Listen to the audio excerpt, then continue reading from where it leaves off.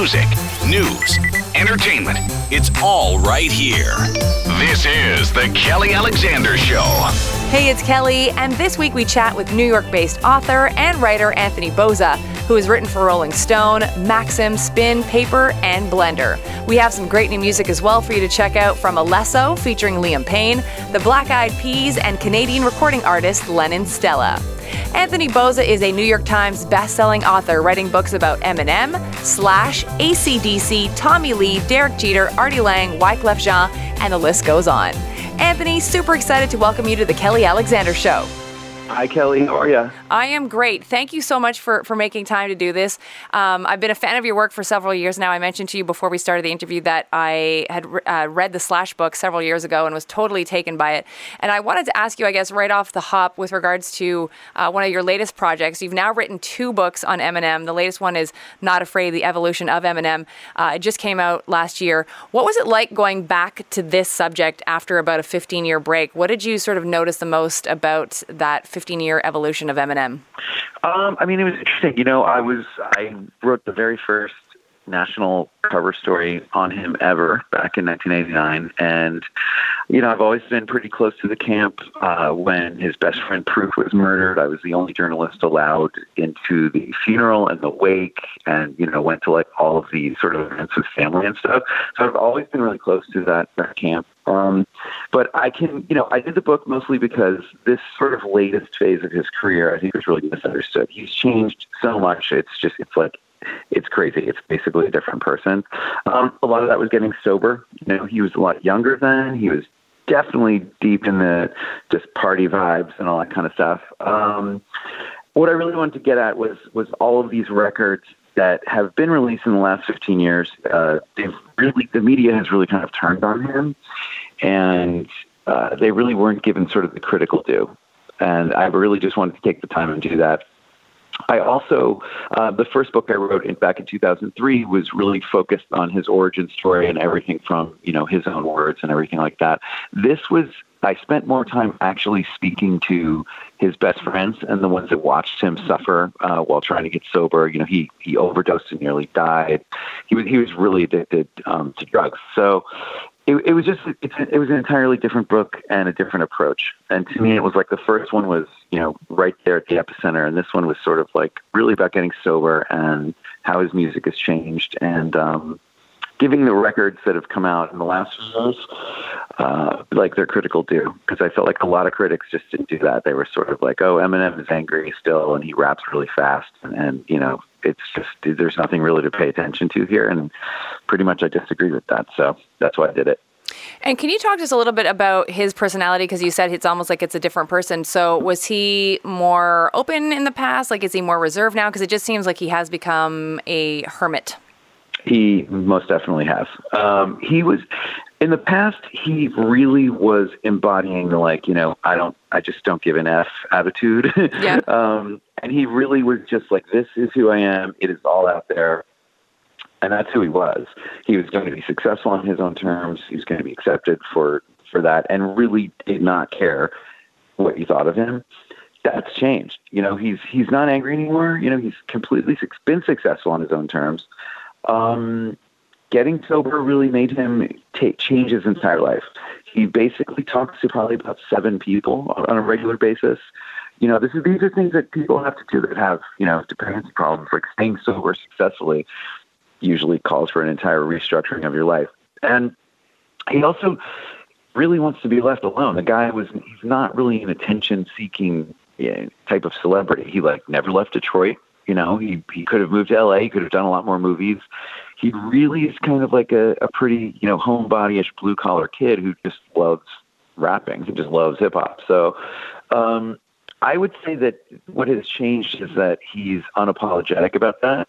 He has everything he needs on his like Detroit compound. There's like a full recording studio there. He's like indoor pool, outdoor pool. The guy doesn't really need to go anywhere. And so he doesn't, you know, he can like decide to do a concert and go do it. It's going to sell out every single record. Another reason, I really wanted to do the book was that in the last 15 years, people have said like, oh, Eminem is over. But every single album he put out was number 1 in like 29 countries and went platinum. So, there's like this change in, basically critics are sort of like, he's saying, nobody cares about Eminem anymore. It's not a big deal. But I couldn't disagree more. So all the fans around the world couldn't disagree either. So I guess the big change, to answer your question in a very long, roundabout way, is that he's really sort of, dialed it back, and he's socially distanced. He's way ahead of the curve there. But he really is just not doing anything he doesn't want to do, not talking to anyone if he doesn't have to. He more or less has stopped doing all interviews. The only ones that he did in 2017, and since then have been sort of controlled by he and his management, and they're just like released on YouTube. That's really taking any sort of media out of it. If you're kind of like making your own interview video where you answer the questions that are expected about the making of a record and just edit it and release it on your own. That's really, that's controlling everything. That's all I have to say. And I know you said he doesn't speak to many people anymore. I'm just wondering how important you think Elton John plays a part in his life, because I just finished reading Elton John's biography not long ago, and I know that he talks a fair amount about Eminem in the chapter where he sort of talks about how he's a sponsor for certain celebrities. And so I'm just wondering if you think he plays still an important part in Eminem's recovery and continued health. They speak every week as far as I know still. They're very close. That was the first call he made. He OD'd, and it was on Christmas. He almost died. And when he was really ready, he sort of came back and detoxed, but knew he wasn't quite. He knew he was going to do drugs again. Okay. Once he was really, really ready, the first call he made was to Elton John. So those two were incredibly tight. Oh, wow. Okay, cool. And I wanted to ask you this just because I know that Eminem's had his fair share of celebrity feuds or disagreements or whatever you want to, or clapbacks. What's your thoughts on the fact that I always feel like, in a way, Mariah Carey got the best of him? You mean because how so? I just feel like because I always feel like he claps back really well. Still angry about it? Yeah, and I just feel like I don't know if she's the one that got away or she really was crazy to him. I don't know, but it just feels like out of all the sort of clapbacks that he's done, I just feel like it never really worked when he clapped back at Mariah. Like, I still feel like she she came out of the battle on top on that one. Interesting. Well, I mean, I will say this. He's still talking about it so long after the fact. So I think it really she got under his skin. But I mean, listen, maybe it was just something about Mariah because, Nick Cannon is going for Eminem and nobody cares, but he released 5 diss tracks just a couple months ago. Yeah. And they've been divorced for quite a while, right? Yeah. So maybe Mariah really does something that we can't even imagine. Yeah, it must be that. It must be as powerful as that Christmas song. Yeah, exactly. Yeah. I wanted to ask you too, what's the difference for you process-wise between writing a biography versus when you co-write? Because I know that there is a difference there. Oh, very, very, very different. Yeah. So, I mean, I've written the 2 Eminem books, and I wrote a book called Why AC/DC Matters, which is basically just me kind of ranting at the fact that they were never critically acclaimed and they're so good. So that's a whole other story. But other than that, when I'm co-writing, the biggest difference is, those books are me writing as myself. I'm co-writing as the other person. So it's a bit like it's like being in a play, if you will, for a certain amount of time. So I am that person on the page. My job is to think like them and write the way that they would write if, they were kind of a trained writer. So it's a completely different thing. In some ways it's easier because the beginning, middle, and not really the end, because usually the people I co-write with are alive, but the story's right there and it's sitting in front of me. It's just a different set of skills. I really have to hyper observe them and imitate them, at least in my head, Okay. Usually by the end of it, I can kind of imitate them speaking, but oh, wow. I'm not fishing for you to ask me to do that. But it's totally, totally different. I have to sort of spend enough time with them to get the natural cadence of the way they tell a story and also get them to trust me and tell their stories and be truthful about it. And then, I sort of put it together in a way that will hopefully keep the reader turning the page. And how do you do that, Anthony? Like, do you sit there and do, let's say audio interviews with them where you're recording what they're saying and then kind of write, let's say one of their experiences in life, like let's say how they got their first record deal or whatever. And then do you send that off to them so they're okay with how it reads? Like, I'm just wondering how that actual process of you becoming them works with regards to their own personal stories. Well, first I take a deep dive in their closet. I'm just kidding. Basically I record all the interviews and then, have them just get the transcript of that. And most of the time I like to listen back to the tapes while I'm reading the transcripts, because there's just ways, there's places that people pause when they tell a story, and, that's the sort of fine tuning of it. It's not just you can't just record someone telling a story and then edit it and throw it on a page and have it come alive the way I like my books to come alive. So I usually need to I'm very, very careful with the first sample that I send them, because some people will see themselves on the page and might not realize that they speak a certain way. And it might, it's very tricky, because you can't just show them a mirror. You have to figure out what they see when they look at a mirror and show them that. Okay. Yeah, that's a talent. Yeah. There's another psychological layer that goes to it. So it's very tricky. The first thing I show someone, I remember showing Slash something, and he liked it, and then I wrote 200 pages, and he was like, "This just really isn't right." And I was like, "But why did you let me write most of a book?" So, what the issue was that I needed to show him something that was, I guess, a period of his life that he was more familiar with, because, we were doing all the childhood stuff, and that sort of turned him off. You have to kind of figure out a couple of things. Earning the trust is different with every single person I've worked with. But generally, I spend some time, do some interviews. I take one sample from that. I spend a lot of time getting their voice right. So whatever period of their life they seem to be most forthcoming about, that's usually what I will sort of hone down to, basically get shine it to a fine perfect point of how I think that they're going to sound throughout the book.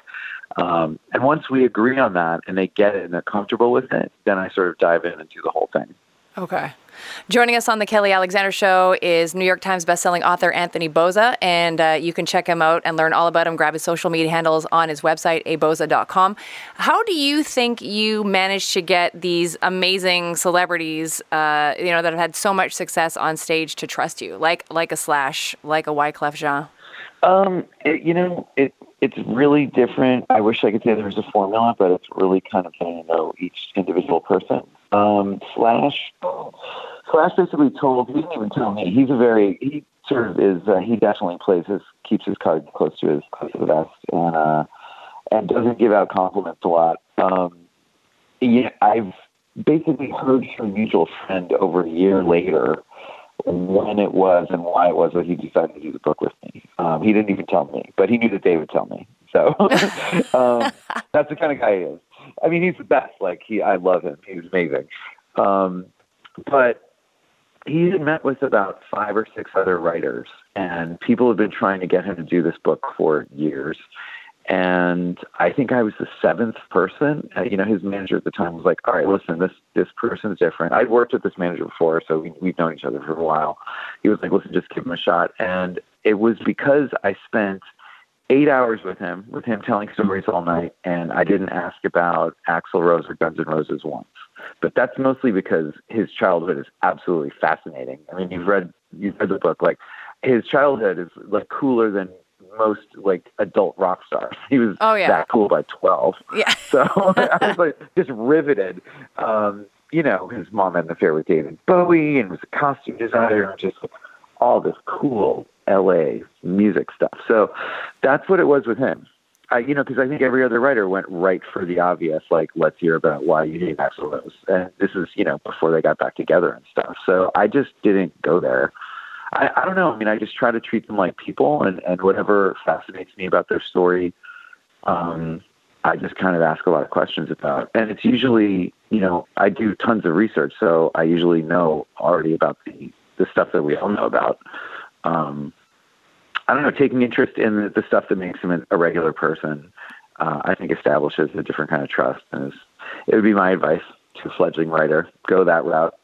That's awesome, because I was going to ask you actually later in the interview, like for an aspiring music writer right now that either wants to work for like a Rolling Stone or a Blender or, wants to write books like you're doing, like what is the biggest piece of advice you would give to them? Find a better career. I'm just kidding. I would say go back in time to when there used to be magazines. First of all, I feel very privileged to have been sort of the last of, I'm one of the people who's able to sort of make a career in actual print magazines where we had multiple editors who all like went to, great colleges and were really good at their job. That's where I learned to write, because Rolling Stone, when I was there, it came out every 2 weeks and we were constantly working. And I had 3 editors, all of whom went to like incredible colleges, all editing my stuff and giving me ideas about how to make it better. When digital took over everything and people expected, their media quicker, not necessarily better, and instantly on their computers rather than waiting for something to come out, in paper. That changed everything. Like, they had to cut corners and suddenly there weren't 3 editors to work on that stuff. It would be like, just whatever I would write for like rollingstone.com would just go right up. So I had to do all that myself. So those days are kind of done. I mean, I would say like, you find your voice and make it different than everyone else and just stick to that. It's hard. It's definitely hard. I mean, I always like give advice to any music writers that contact me or I happen to meet.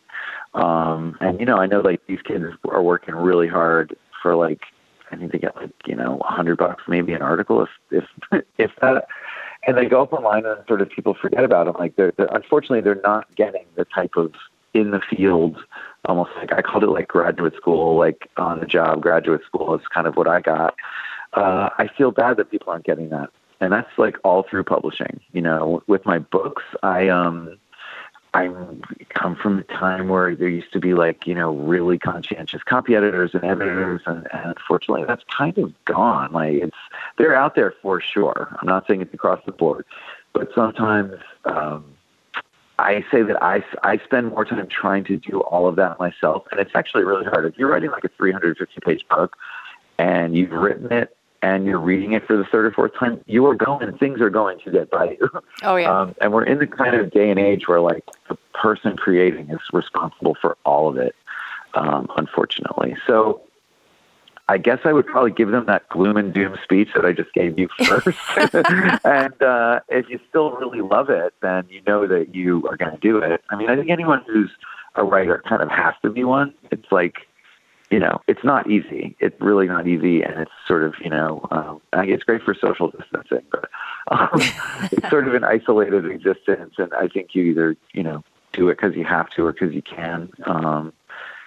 I don't know, it's tougher than ever, but I would say that the best, kind of relationships to nurture, I guess, for someone who wants to be a music writer are directly with the artists and managers.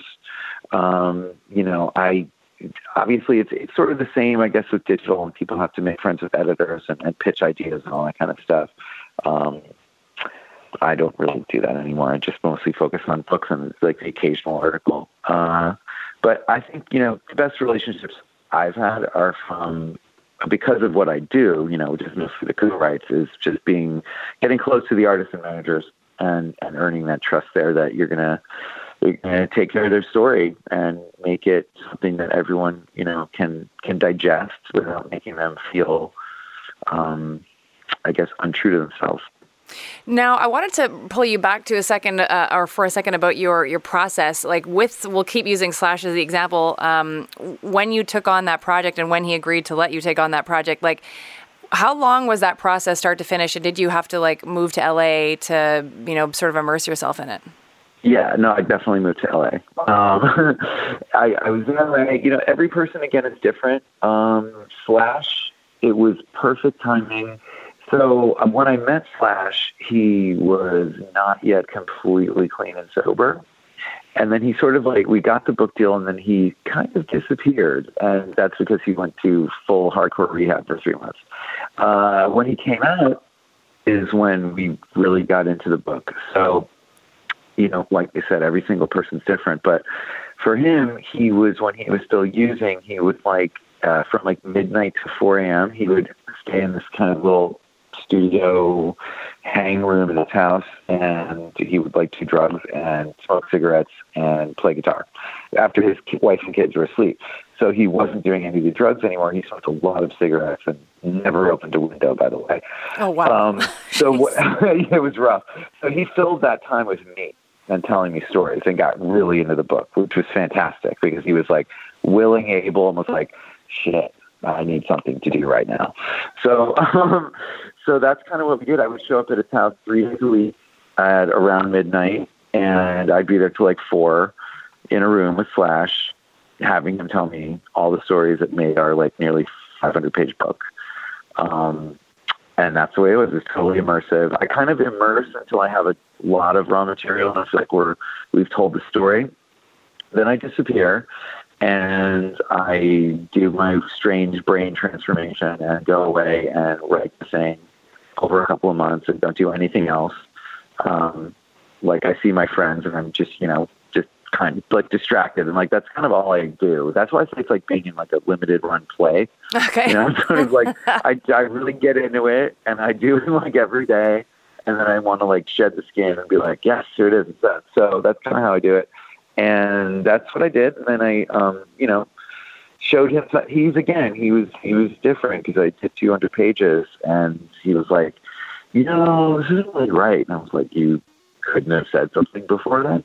But okay, let's fix this. Let's do it. So I sort of I jumped ahead to the part of the story he was more comfortable with, which was his adult life, and then went back and sort of tailored the rest once I sort of got the voice right in the adult world. But then you bring it, you know, then obviously they read stuff all throughout, but when it's fully done, that's when they have it and need to go through it page by page carefully and make all their final changes. And then I sort of integrate all that stuff. And then we have like a final product. And I'm working with the editor kind of throughout, mostly like, you know, just keeping them up to date and hopefully having them be super excited. And that's it. So again, with Flash, he's a funny one. He kept saying, he was with Velvet Revolver then and kept saying like, I have a bunch of changes. We were getting closer and closer to the absolute drop dead deadline. And finally he was like, he wouldn't tell me what they were at all. Oh my God. I was like, yeah, there's like, I have a lot, you know, all the way through. And finally my publisher said, you know, okay, I'm expensing a plane ticket. I'm flying you to Canada. And you're going to sort this out because we have a lot of money riding on this, and just go do it. So when I got to his hotel room, I realized that he hadn't even started reading it. And he opened the first page the second I got there. And I was like, yeah, okay. And whipped out his like red pencil. And I was like, are you kidding me right now? Oh my God. So I ended up, you know, going on the Velvet Revolver tour for a week, which was totally fun. But that's how it was. So that's not the way you want it to go all the time. When I finally got back to New York and finished every last change, I like pulled a couple all-nighters, just went for it and got this thing done as quickly as possible, like nipping and tucking it all. My editor's assistant was like at my door at 8 a.m. Like I had handed it to her and the book came out a month later, like the first printing. Oh my God. That is not the way publishers want anything to happen, believe me. It's like they luckily, you know, it hit the bestseller list. It was a wildly successful book. It's still, you know, in print, obviously, and it's a classic. It's according to a bunch of people, but that's not the way it should happen. Wow. But that's the way that one happened. Oh my God. And what was the difference between like that and maybe Tommy Lee? Because I realized they're in the same kind of genre. So was it as chaotic with Tommy Lee, or was it a different experience for you? Well, Tommy Lee, I lived with for 9 months. Oh, okay. While writing the book. Okay, that works. That was the first time I did a co-write. Yeah, I did. He moved me in, which is we're like very, very, very, very best friends. You know, very close friends to this day. He's amazing. But I'd never done a co-write before. I'd only done my first Eminem book and then got this book deal. And didn't really know what to expect. I figured, I was going to figure out this co-write thing as I went along. And I went to LA again. And for 2 weeks, Tommy was just gone. He was partying with like a very rich friend on a yacht in Mexico. And I was like, okay, all right. So I was like in my little apartment. And then I started going, at that time he wasn't in Motley Crue. And he basically is like kind of a big brother to me. And then he was like a big brother who was hazing me. So I would mention Motley Crue and he would be like, I'm not in that band. I don't want to talk about that. And I'd point out nicely that he joined the band at 17 and he's in his like late 40s and really hasn't done much else. No offense. He had nothing to name him and stuff. But like, we can't ignore 17 to 40. Like, that's all you did. You got to talk about it. So he started being like, all right, I'll do it if you do a shot of Jack right now. So that would start at like 11 in the morning. And I was just trying to get the work done. But I was like never sober enough to leave for like the first couple of weeks. I couldn't drive down this windy hill in Malibu. I wasn't going to do that. I do not drink and drive. I was like, no way. So I ended up sleeping over. And finally he's like, you know what, dude? I don't think I want to pay for your apartment anymore. I think I haven't had a roommate in a really long time. So you're going to stay here. And that's just kind of the beginning of 9 months odyssey that we can do in another interview. But it was amazing. So that one was like, I wrote that one kind of in the trenches because I wrote it there. In some ways, I would say that one really is the closest to being inside the mind of the personality that I worked with because Tommy he hooked the monitor up to my laptop. So as I was writing, he would like kick back, be like drinking, I believe he was drinking watermelon martinis or his thing back then. So he'd be drinking a watermelon martini, literally reading the line I was writing in his voice as I was writing it. So it was like super meta and amazing, and I could like nip it, tuck it, make it sound more like him. And he also completely indulged every insane idea about how to deconstruct rock and roll autobiography. Like we had I made his penis argue with him about who's more famous because of the sex tape with Pamela Anderson, that's in there. I put footnotes, like academic footnotes as myself in there that like have no business being in like, the famous metal musician's autobiography. He also like, when I got notes back from the editor, we had a very stuffy British editor who didn't get a lot of the American slang. And Tommy was like looking over my shoulder while I was answering these things like on paper. And he'd be like, who asked that stupid question? And then he would say something so funny that I just started putting his answers back in. And we have that also in there in the form of like, what look like Post-it notes throughout the book. So, I mean, I haven't lived with another artist I've worked with like for 9 months, but maybe if I did, it would be like that. Like, this is really what it's like to hang out with him and be in his brain. So I'm proud of that one for that reason. That's awesome. It's quite a bit different. Slash is a lot more serious. Tommy's really funny and silly and goofy and lovable. And not that Slash isn't all those things. He's just like, he's Slash. He's cool. He's got his sunglasses on all the time, Yeah, oh my God. That's not an act. That's what he's like. He's just like, hey, man, what's going on? He's like got this really serene but unflinching sort of point of view on the world. Okay, that makes sense. And Tommy's just dead. Look at him. He spins upside down in a drum set in leather underwear. Come on. It's true. It's true. And, the fact that you have 8, New York Times bestselling books, how does Anthony Bozza now pick, his projects? Like, how do you do this? Well, I started to just get people approaching me. I've had to turn down a couple just because I've been overbooked. Some of them really stung because I would have done them. One of which, the Anthony Kiedis book, I had to turn that down because I was literally booked up. But anyway, so I do get a lot of people coming to my agent or my manager or emailing me directly. That's a lot of it. I've pursued a few. And a lot of times, a lot of the people that I really want to work with are quite a bit older, and they've sort of had a journalist that they've known forever. So they've chosen not to go with me. But I'm lucky enough that things come to me, or else I have like a couple people who reach out for me, and that's kind of how it works now. And when you schedule yourself, like, is it a book a year? Like, I'm just trying to figure out, like, time frame wise, like how you structure your working life. I would like for you to figure that out and then tell me. A lot of it's like supply and demand. This thing about the co-writes is really getting the person when they have enough going on, but not too much going on. Because if you think about it, no matter how well I get along with them, I'm basically like coming over to their house and we're doing some form of psychotherapy in a way, because it's like they're telling me stories, I'm asking follow-up questions, I'm looking for themes throughout their life, of things to bring up kind of through the book to make it an interesting story, right? So you don't want to, doing that after like you've played a gig or, that kind of stuff's sort of hard. So it's a lot of it is just really timing and people at certain stages of their career where they might be ready to look back. I don't think it's always like great to do a co-written autobiography with somebody who's still kind of in the throes of it. Right. That's why like the Eminem thing was a biography.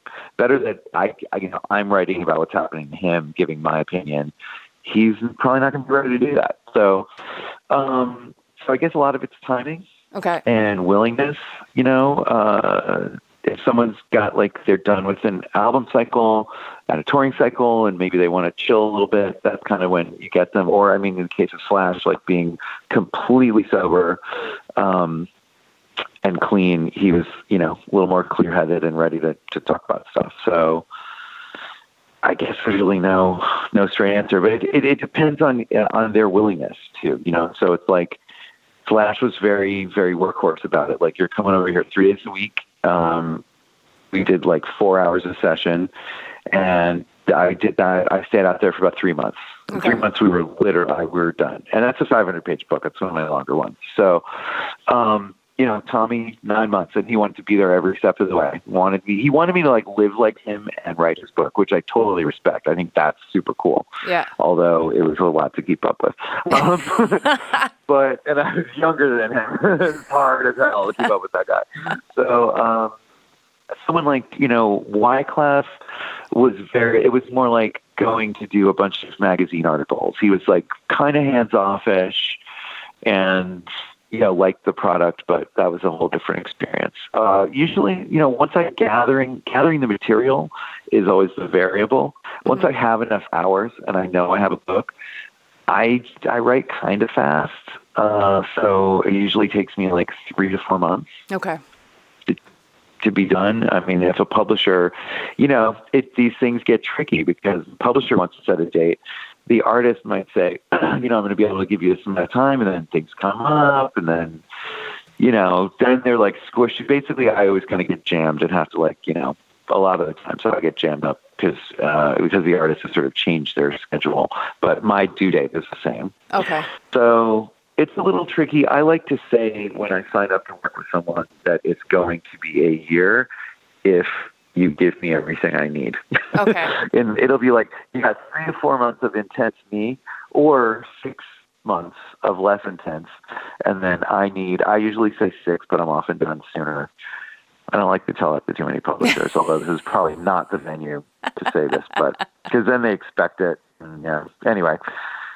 Next. That'll be our secret. And when it comes to publishers, Anthony, how does that work? Like, if you use the Tommy book or use the Slash book, like, how do you partner up with a publisher? Like, do they come to you? Like, how does that all fly? 2 different things happen. They will either go and sign up a celebrity and then figure out the co-writer, in which case they'll call my representatives and say, hey, we have so-and-so signed up. I think this is a good match. Let's have them meet. And then we take it from there. Or I meet with the celebrity and we decide to work together. We establish sort of a contract that we're going to sell this project together. I prepare all the materials to give to editors to be like, here's a sample chapter, here's what it's like. We come in and shake hands, and they see that like we get along. We actually will be able to do a book together, and then it goes from there. So either we sell it together, and I'm already like with the artist, or it's already been sold to a publisher, and they come to me. Okay, got it. And correct me if I'm wrong, but when I was doing my research, I didn't seem to see where you have written a book about just like a female artist on her own. Like, is that true, or is that down the pipeline? Like, you might do that? I would love to. I did. I wrote an entire book with one who I had to sue to get paid, and I'm not allowed to talk about. Oh, she was married to a guy who used to be in Nirvana. Okay. Oh, now I do remember that part. Anymore. Okay. Yeah, you know who that is? I do know. Yeah. Okay. Not the first person to have trouble with her. That's all I'm going to say. But I spent about 2.5, 3 years writing a book that I really wish people could read because it's a 90s rock book that 90s rock fans want. So that didn't go so well. Okay. I could see people being skeptical about, maybe like not having a male write in their voice, but I feel pretty comfortable. I feel capable. No one else has come to me. I had a meeting with another celebrity, but I didn't take that job because it was, she's crazy. Okay, got it. She was in Mean Girls. She has red hair. She's notably insane. Okay. Yeah, I had a meeting with that one. I was like, oh God, I can't do that. I could handle like Artie Lang, insane heroin addict, comedian, Tommy Lee, great. This one, nope. I was terrified. So that didn't work. I just don't think I've had the right meetings yet. I would love to write a woman's story. I would absolutely love to. That's awesome. Okay, cool.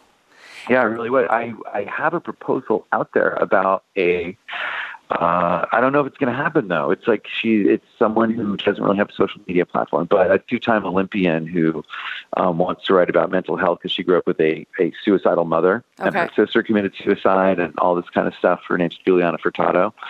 We have that out to market right now, but unfortunately she sort of retired in the 90s and doesn't have a crazy, honestly, it's all social media platform these days, which is kind of sad too. But anyway, I've not had a successful project happen with a female co-writer. I would absolutely love to, so call me. All right, we're going to put that out in the universe, Anthony. Please. I like that. No, yeah. I would love to. I really would. I really, really would.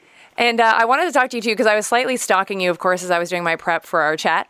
And I listened to... That's what a good researcher does, though. Good. Yeah, well, that's me. I was all over your social media, and then I found an interview that you'd done, I guess, not too long ago on another podcast. And you mentioned that you have an upcoming project with Raekwon. So I'm wondering, is that happening? Is that something that's coming down the pike soon? I do. Yeah. Well, it has not sold yet. But yes, I'm working with Raekwon. That is a case where I think he heard about me and they came to me. So we have a collaboration agreement. We are doing that. That book proposal is finished and going to market, which I guess there's still a market during this pandemic crisis. Yeah. So that will probably be slowed down, but yeah, no, that book proposal is going out to publishers like right now. And Raekwon is amazing. I can't wait to tell his side of the Wu-Tang story. It's going to be awesome. So that's the next one. And after that, I am going to be working with Jerry Harrison from the Talking Heads. Oh, cool. To tell that. That's going to be cool too. Are you booked up now for like the next 2 years because of like these two projects? Those are the two projects we're working on now. And that will definitely be, it just, again, it depends on how quickly those guys want to work. But I'm going, I've done the 3 books at the same time. That was a little crazy. I didn't plan it that way. I would say 2 in a year, and those will come out next year, and then we'll move on to another one. But those 2 will carry me through to this time next year. Okay. If all goes well, if industry begins again. I don't even know. Well, people need something to read, Anthony, so you need to get on that. People do have time to read. That is good. Yeah. That is very good. I have 10 books. You guys can read them all. I didn't read the Tommy one, so now that you've told me all about it, I can't wait to read that one. And I wanted also to touch on your podcast, because obviously we here on the Kelly Alexander Show are big fans of podcasting. And so can you tell us a little bit about Winyl? Yes, I will. Winyl is like my pet project, and it's really fun. So I'm kind of a wine and food person, and mostly, wine is, I absolutely love wine. And so this podcast, the whole conceit of the podcast, which is WINYL, is that my guests choose their favorite record or favorite artist, and my wine experts and I pick a wine that pairs with it perfectly, and we enjoy the wine, and we talk about why that record changed their life, and that's it. It's a really fun little listen. So I'm in the middle of getting season 2 done, and we will post them all. There's like 10 from season 1. We've had a little bit of a break because I got really deep into Eminem, and we're going to have a new season up probably in like about 2 months. 3 months, maybe 2 months. Let's say 2. It'll motivate me. Okay. That's good. So it's fun. Yeah. Season 1 is great. Tommy was on there. Mick Fleetwood, whose book, it's like mostly people I worked with and other bands that I just really like. Mick Fleetwood is on there. There's a couple cool winemakers. Josh from Phanogram, I don't know if you know that band. His was really good. It's fun. If you like wine and you like some serious, like nerdy music talk, then get at it. That's awesome. Well, congratulations on that, because I know just how much, it's such an enjoyable when you put out a solid podcast and you get positive feedback. So I think the fact that you're doing something combining music and wine, that sounds good to me. And I did want to ask you too, before I let you go, on your bucket list, like, is there an artist right now that you still would love to work with and write about? Oh boy. Well, I really want to work with Prince and David Bowie. Yep. So yeah, and Tom Petty, but, he doesn't need me, but I would do anything for Bruce Springsteen. That's good. Let's see who else. I'm actually I do want to meet Harry Styles, because I really respect his evolution, and he's got a really good voice. And I feel like there's a good story there. That guy definitely piqued my interest. Gosh, this is a tough one. Bucket list is tough. I'd probably do Madonna's book. Come on. Oh, please do. But that would be amazing. Yeah, I would. Because, she would it would be like a concept, and it would be interesting. I would love to do Madonna. Gosh, I don't even know. Who else is there? Who am I forgetting? Kelly, who am I forgetting? Well, I'm wondering too, because I in that interview that I heard you do, you talked a lot about being like a 90s kid. And so I'm just wondering if there's anybody from the 90s, like obviously you're doing the Wu-Tang thing, but is there any sort of 90s pop star or like guilty pleasure that you'd be like, I could do that? Let's see. A 90s pop star or guilty pleasure. There has to be. I wish George Michael was still around. I'd love for you to have done a book with him. You know what? I was actually pursuing that. Were you? I really was. Okay. Yeah, George Michael was totally pursuing that before he died. And there was a possibility there was an opening there. I was also like an 80s original wave goth. So I've been getting polite no's from Robert Smith of The Cure for years. Oh, okay. But through my old agent, they were like, he's not ready or willing to do it, but honestly is impressed and will get in touch when he wants to. That I would do, I suppose. I'm trying to think of other 90s people. I met with Puff Daddy twice. Oh, did you? How'd that go? But I met with him twice. And he forgot the first time that we met. But okay. But I don't think he's ever going to do that. But that kind of comes around every couple of years. And we have another meeting, and that guy's definitely got a story. It's pretty amazing. I feel like I'm going to hang up with you and remember 5 people from the 90s. I've also met Billy Corgan a couple times, who's kind of a pump, but okay. I would do the Smashing Pumpkins book in a second. Would you ever do like a book on one-hit wonders and where they kind of ended up or not ended up? Because I know there's a bunch of 90s people that obviously are that have that claim to fame, or even we haven't talked about this, but what's your thoughts on 90s dance people? Let's say a Crystal Waters or a Stacey Peniston or a Martha Wash. Does any of that pique your interest? Interesting. Something did just come to me, so I'm just going to say this name and then we're going to go back to this question. But Oasis. Okay. Although I'm not sure if I could actually understand anything they're saying, so it might be more of a novel. I don't know if I'd actually know what they're talking about. So, but I would like to try. Okay. Because that's a pretty damn good story.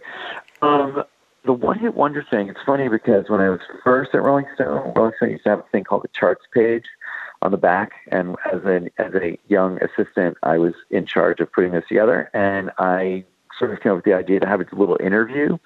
And so I interviewed almost every 90s one-hit wonder, from, Chumbawamba to Three Doors Down has gone on to have a career by the time they seemed like a one-hit wonder. Collective Soul, like all of those people, Third Eye Blind. So I have kind of a collection of all these interviews of Smash Mouths of the world and stuff like that. Yeah. So it could, I see what you're getting at here. To like, it's kind of like a Where Are They Now book. Almost, yeah, like, and just like, like, and yeah, I think that would be cool. Cause like, I love, like, for example, I was a huge Crystal Waters fan, like back in the day. And the fact Crystal that Waters is, yeah, she's great. Yeah, she's great. And it's continuing. Like, she has like 13 number one dance hits or something ridiculous. And like, I love that she's still going, and that song Gypsy Woman still pays her mortgage. You know what I mean? And so, and the same thing for like CeCe Peniston, like they still have careers and they're still out on the dance scene. Martha Wash, like all these people are still doing stuff, even though maybe some people think they're not around anymore, but they're definitely big and hot in the LGBTQ community. I'll tell you that. That is really interesting. You've given me some food for thought, Kelly. That's what I'm here for, Anthony. God bless her. That's great. Good for her. That's awesome. Yeah, I didn't even know that. No, they're still doing their thing, and I just love how, and Crystal's been, she's a businesswoman. She has her own, record label and the whole thing, and she just said, she's like, because she obviously people ask her about Gypsy Woman and 100% Pure Love, and she's like, I will never diss those songs. They have sustained me and kept me around, but she still managed to have like more hits. Like she had another dance hit last year, and I just love that they've continued to work the EDM scene and to evolve and keep going, and they're like in their late 40s, early 50s at this point. So I think it's awesome that they're still doing their thing. Yeah, it's awesome. That's really awesome. Final question for you. Looking back on your childhood, like, did you ever imagine this life for Anthony Bozza? No, absolutely not. No, but it makes so much sense though, because I was like I was a history nerd and liked writing term papers, and I've just been like obsessed with music since I was a kid. Okay. And my parents had a pretty good record collection. My dad really likes music, so it made sense because for some reason I was like the weirdo who read the liner notes like every album I'd pull out and be like, I wonder where this studio is. Like I wanted to know what all these people did. Yeah, that like were part of making the record. So it makes complete sense. But no, I did not. I didn't think I'd be doing this at all. I wanted to be a history professor. Okay. Or something like that. But yeah, no, this was a wonderful surprise. Well, we're all very happy you did not turn out to be a history professor, so thank you for not doing that. Oh, thank you so much. You're too kind. Anthony, thank you so much for being on the show. It's been super awesome to have you, and I hope you'll come back. All right, I sure will. That is author and writer Anthony Bozza, again, a New York Times bestselling author. You can learn more about him on his website, abozza.com. Time now for some new music. Time and job waste, it's not wasted time, so stay till the morning, stay for a while. I just wanna lay here, fall into midnight, and fall right into you. Alesso is a Swedish DJ and producer who Madonna once said was going to be the next big thing in dance music, and she was right. He's worked with lots of great artists like Madonna, Usher, Calvin Harris, and Ryan Tedder of One Republic. This time around, he has teamed up with One Direction's Liam Payne on a song called Midnight, and as you can tell, they have definitely crafted a solid mid-tempo EDM track with orchestral sounding synths. It's awesome. Put you in the mix, put you in the mix. Hey. All right, okay. I'ma love you all kind of ways. Boy, you got me caliente when you call me mamacita. The Black Eyed Peas have found their mojo again. They recently released a hit song called Ritmo with J Balvin, and now they are back with another gem that just gets stuck in your head and makes you feel good. The song is called Mamacita and features the newest member of their group, J Ray Soul, who has taken over vocals from Fergie. And if you didn't know better, you'd think it was Fergie herself still in the group. She sounds amazing. And don't forget to check out the music video for the song. It is so much fun, a great escape. It's not love that keeps us holding on. It's the fear of being alone. Can't stand when I know Canadian artist Lennon Stella has released a new single in advance of her upcoming album. The song is called Fear of Being Alone, and as you can tell, this is a great track for her. It definitely showcases her whispery vocals and has an awesome melody and interesting instrumentation. Lennon's debut album called 321 drops on the 24th of April, and if Lennon sort of seems familiar to you, it might be because she was on the hit show Nashville for many years, and she's also been on tour with the Chainsmokers and 5 Seconds of Summer. So she is definitely on the way up. Well, thanks so much for spending time with us on the program this week, and a big shout out to our guest, New York Times bestselling author Anthony Bozza. My thanks to Adam Brisson for being an amazing producer, and don't forget you can listen to us on many different podcast platforms: Apple, Spotify, Google Play, and Stitcher Radio. We'd also love for you to grab all of our social media handles. You can do that by hitting up our website, kellyalexandershow.com. Have an amazing week. You and I will chat soon. The Kelly Alexander Show.